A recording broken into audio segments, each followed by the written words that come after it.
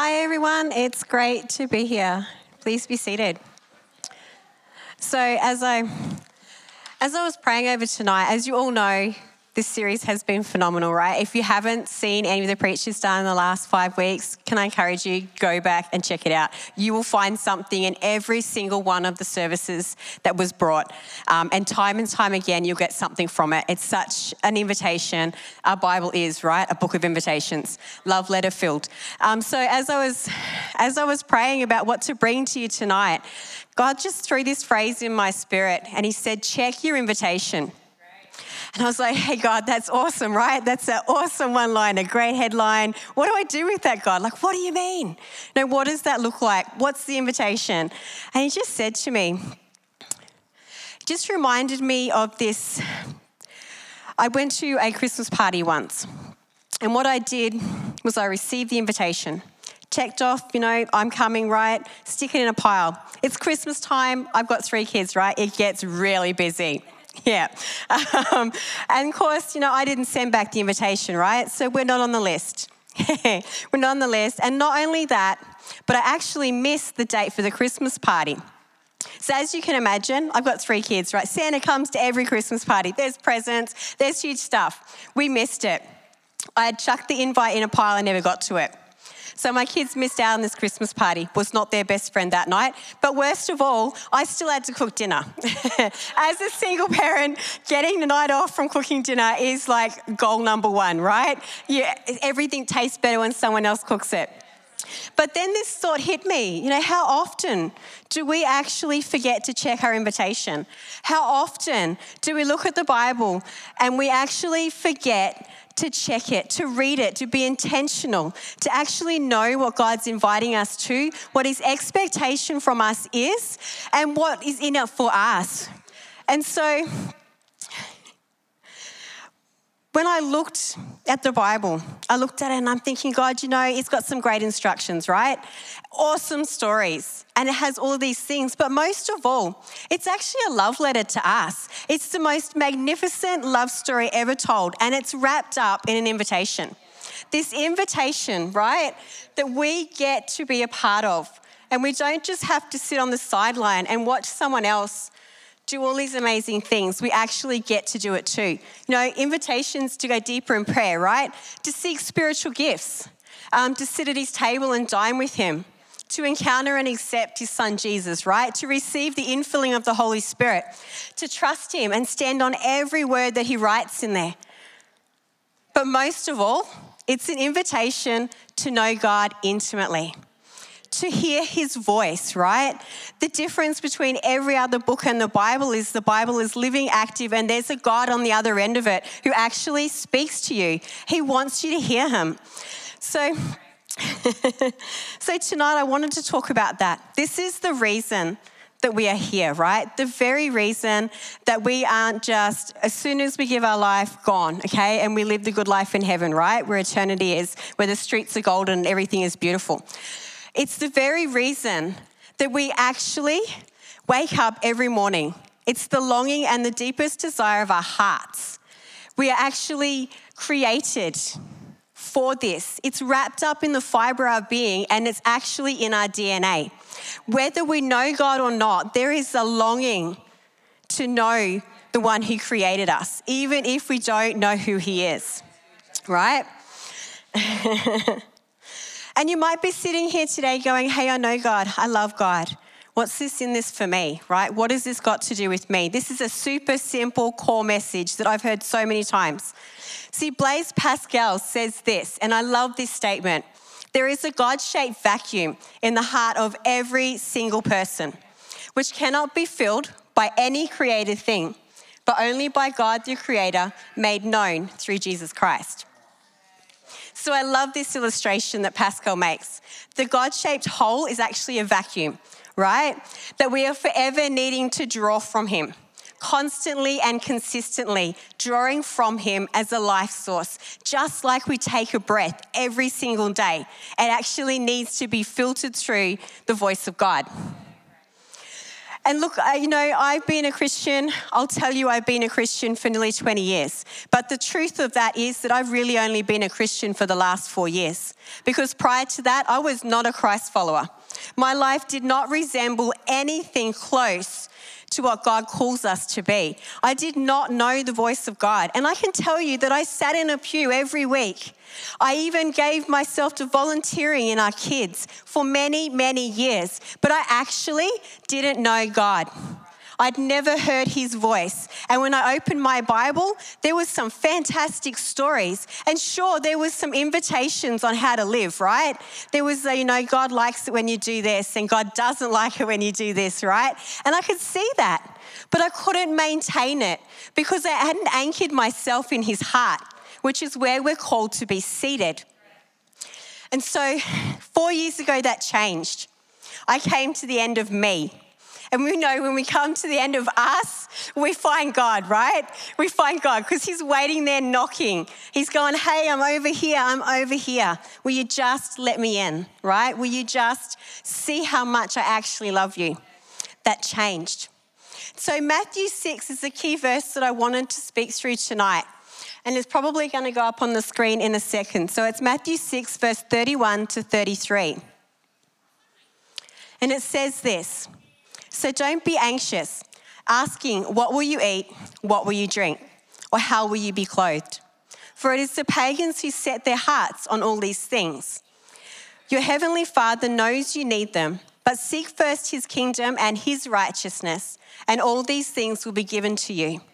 See, in my journey, I wanted to have the things of the world because I thought that was what made you somebody. That was what made you important, right?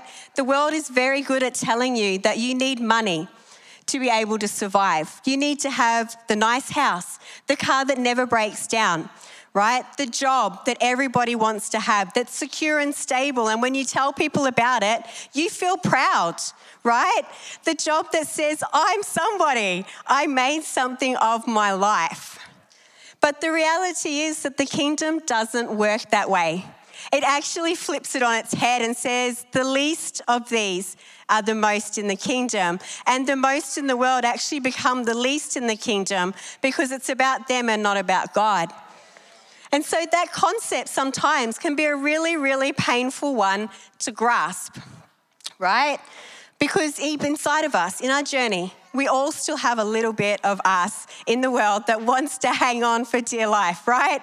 It just wants to go and buy that next clothing item. It wants to save up for that next holiday. That inkling in the back of you that opens your pay packet in your bank and goes, if I just pay everything else first, and then when I've got something left, I'll tithe, right? Because it's mine. But the kingdom says, no, you have because I gave you. And that's actually mine, that you get to give some back to me because I don't want it all from you. I just want the first portion of it. I just want you to go, hey, what do you want, God? I want you to offer me that. So see, accepting the invitation, it means seeking first the kingdom. It means placing the highest value on the person and presence of God before anything else.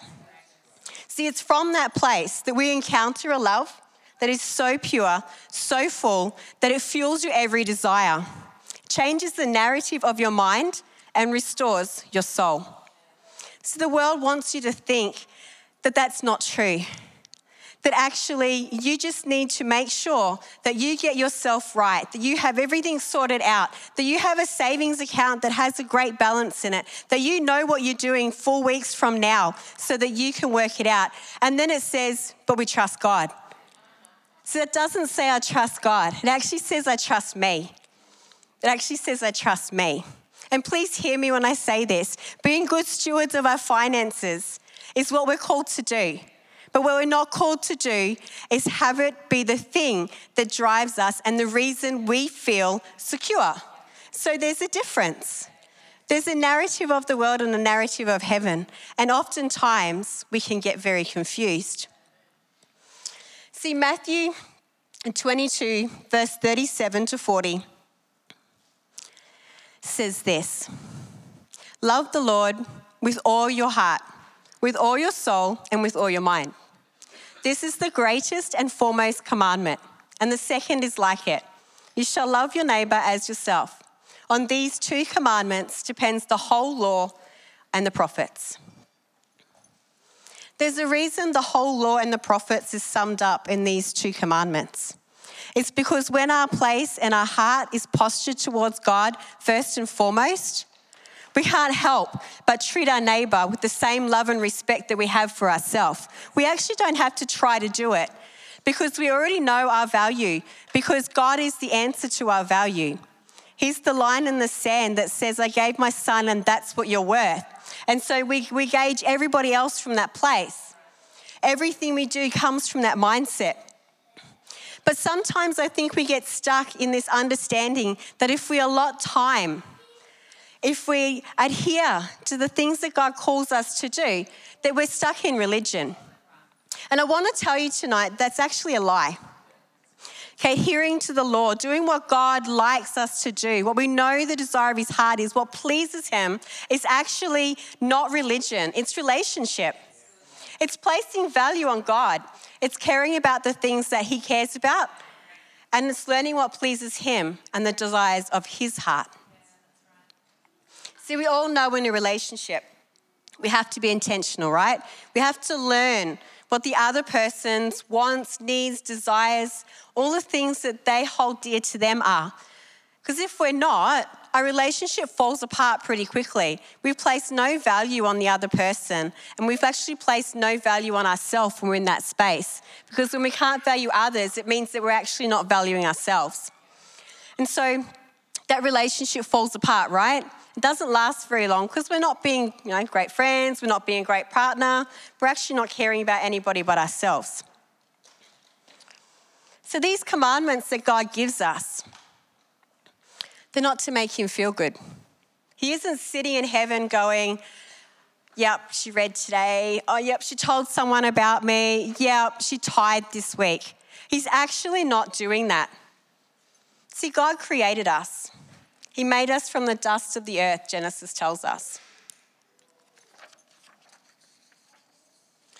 So it makes sense that he would know what we need to stay on track, to be invested, intentional about our relationship with him. See, oftentimes I think we come to God like the man with leprosy did to Jesus. If you are willing, God, if you're just willing, God, if you're just willing, God, I need to hear your voice. Like we think it's God, we think he wants to speak to us. We're just not 100% sure. We have those little niggling thoughts that stick in the crux of our heart that goes, oh, but what if, right? That what if. But the truth is that God longs to hear from you, right? He longs to speak to you more than you actually long to hear his voice. See, he knocks at the door of your heart all of your life. There is never a moment where he is not knocking. We just don't hear him because the things in the world become the loudest voices, right? And so when we look at the life of Jesus, we can see God gave his son and his spirit. So that doesn't sound to me like a God who's ticking and flicking through possible applicants for his kingdom. So why do we think that?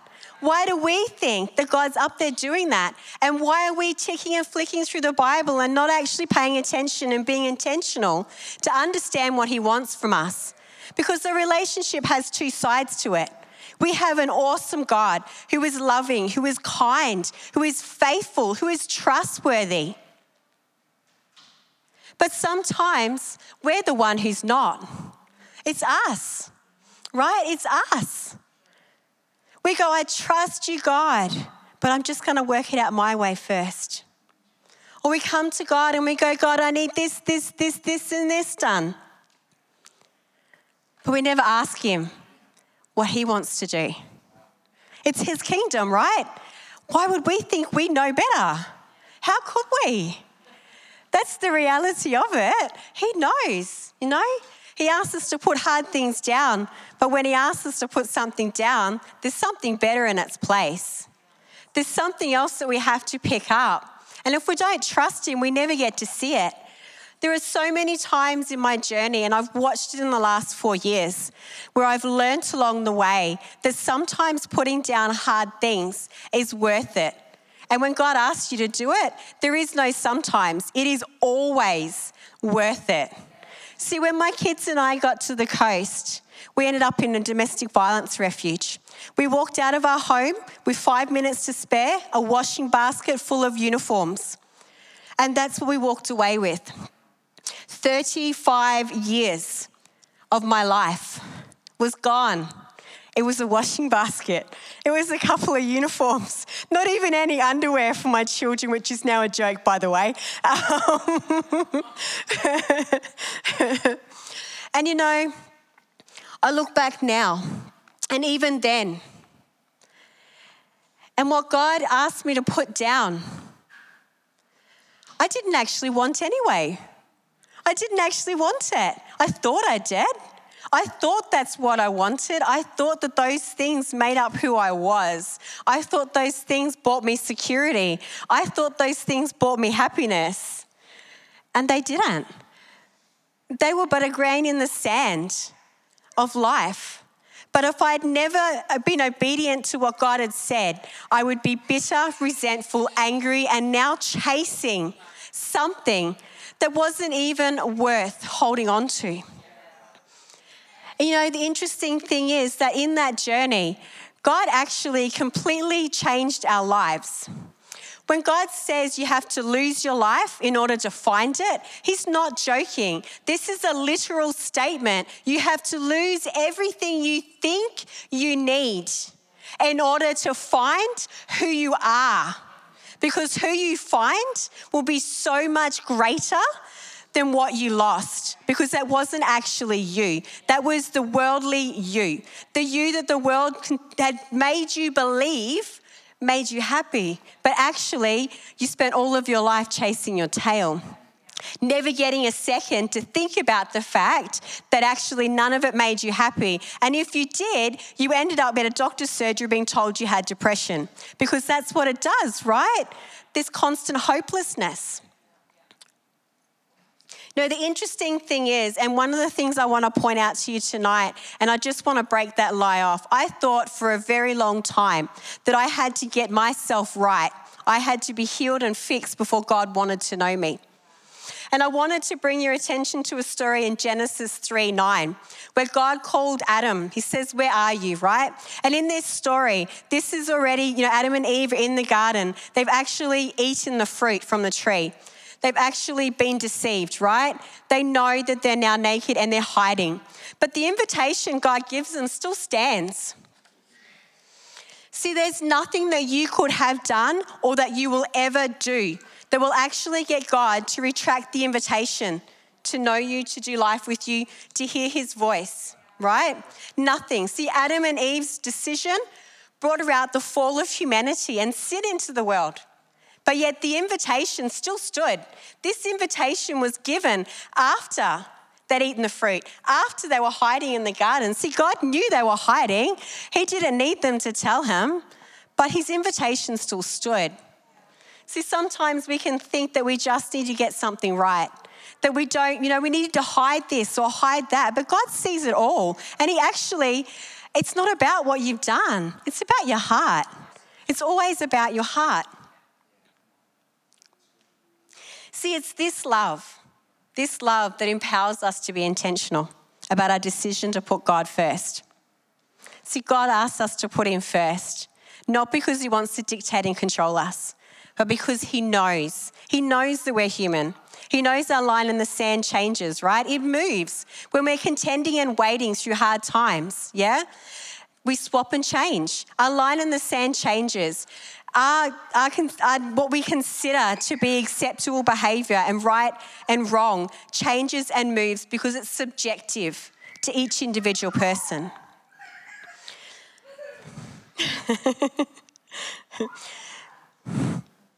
See, when our focus is on things other than God, we can be distracted. I want to tell you tonight that we were made for more than just a prayer in the morning or in the afternoon. We were made for more than just church attendance once or twice a week, right? We were even made for more than just reading our Bible daily. Please hear me. These are great things. They are necessary, but they are the overflow from our relationship with God. When we do them out of a place that is not the overflow, we get stuck. We don't find God in it, and we end up in what's called hope deferred, because we're looking desperately, seeking to fix ourselves, when the one who actually will fix us and wants to fix us is already at the door knocking. See, we were created to do life with God.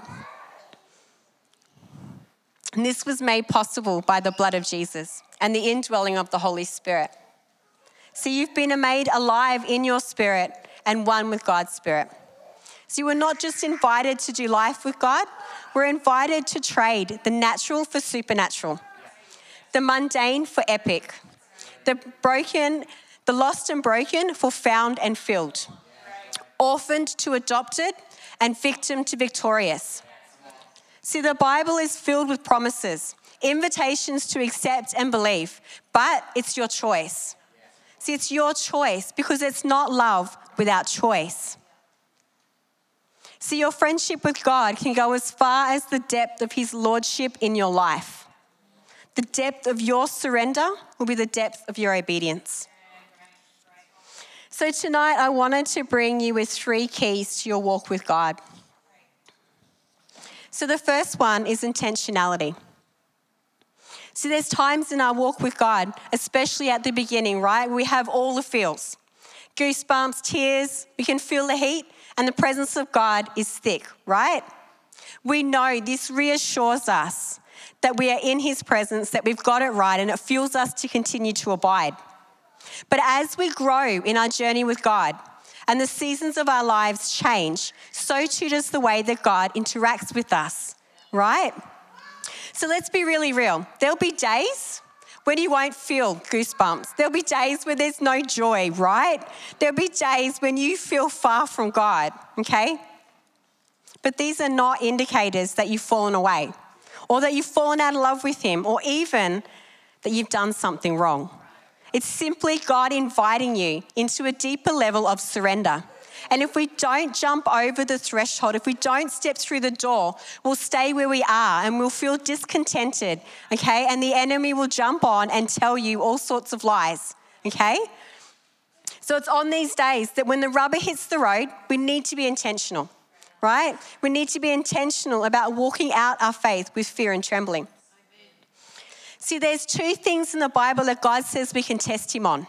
The first one is tithing, and that's found in Malachi. But the second is that if we call on his name, that he will answer us. See, Psalm 91:15 says, he will call on me and I will answer him, right? And if he's not a man that he should lie or the son of man that he should change his mind, then this statement here, this actual words here mean that he's going to encounter me, that he's going to hear me, that he's going to answer me. Right?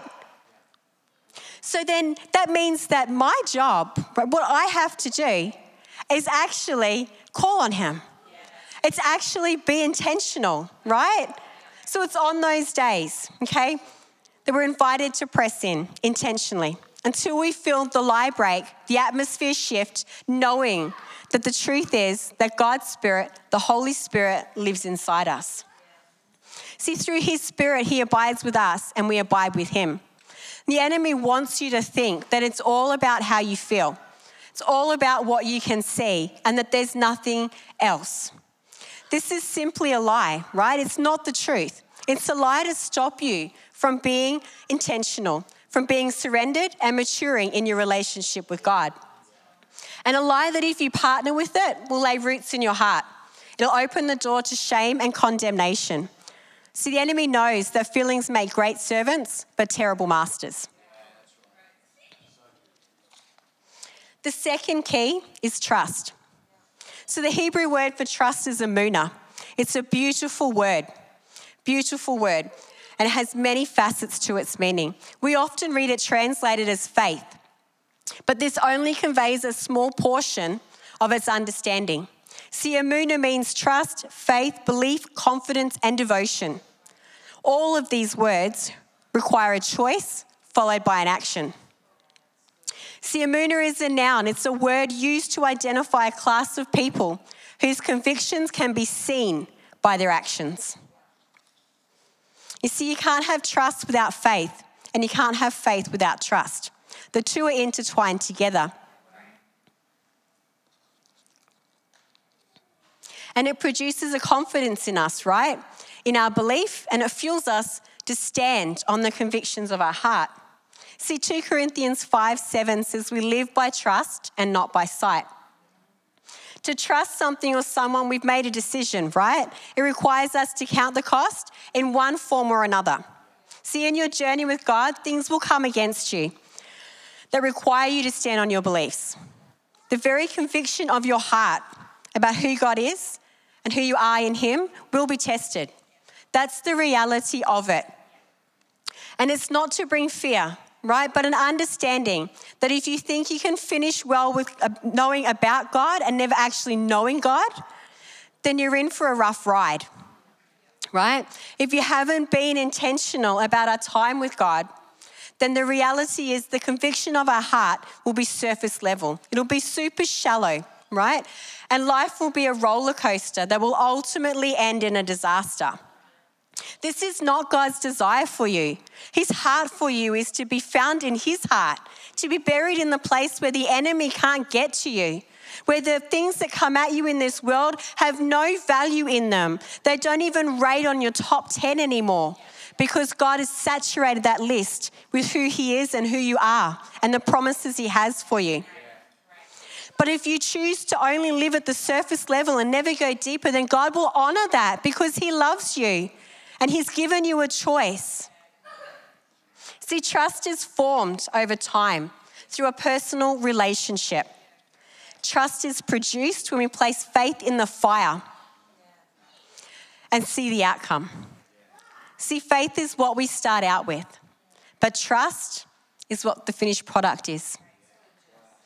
Ephesians 2 verse 8 tells us that it is by faith we have been saved. But let me be clear, it is by the conviction of our trust that we will endure till the end. The third key I wanted to bring tonight was reverence. So reverence means to have a deep respect for someone or something. Having a deep respect for God, His presence, and our relationship with Him is imperative. See, when we have a deep respect for God, it allows us to be authentic with Him. Because the understanding that He sees everything, even our worst day and our biggest mistake, and He still says, I love you. It allows us to receive from Him, to place value on what He says, and it keeps us intentional about our relationship with Him. See, having a reverence for God empowers us to keep our relationship with Him sacred. Because sacredness requires the blood of our will. The story of King David's life is a great example of this. See, for many years, I looked at David's life and I couldn't work out why God called him the man after His own heart. Did not get it. Crazy stuff that David did, right? Crazy stuff. If you haven't read the story of King David's life, go and read it. It's phenomenal and also pretty gruesome. But, I studied these books for months on end, trying to work out why God would say that. Finally, after months of pondering, I asked God, right? Intentionality. If you ask Him, He will answer. Don't know why I didn't do it to begin with. So His answer was super simple, and it changed my life and my heart posture. He said, I called David a man after my own heart because he lived a lifestyle of repentance. See, David counted his relationship with God as sacred. And he knew that anything that wasn't of God was going to hinder that relationship. See, David held his relationship with God in such reverence that his first thought, his go-to in every day, in everything, was to seek God. See, when we have a reverence for God, it fuels our desire to please Him. It places His values far above our own. It convicts our heart, when we have made mistakes and leads us into a lifestyle of repentance ourselves. See, reverence stops us from running from God and helps us to run to God, knowing that He is a good Father, whose desire is to see us walk in our God-given identity. See, each and every one of us here tonight has been invited into an intimate relationship with God. The Psalm 25, verse 14, and it's in the Passion Translation, says this: "There's a secret place reserved for the lovers of God, where they sit and receive the secrets of His heart." What a beautiful invitation. What a beautiful invitation.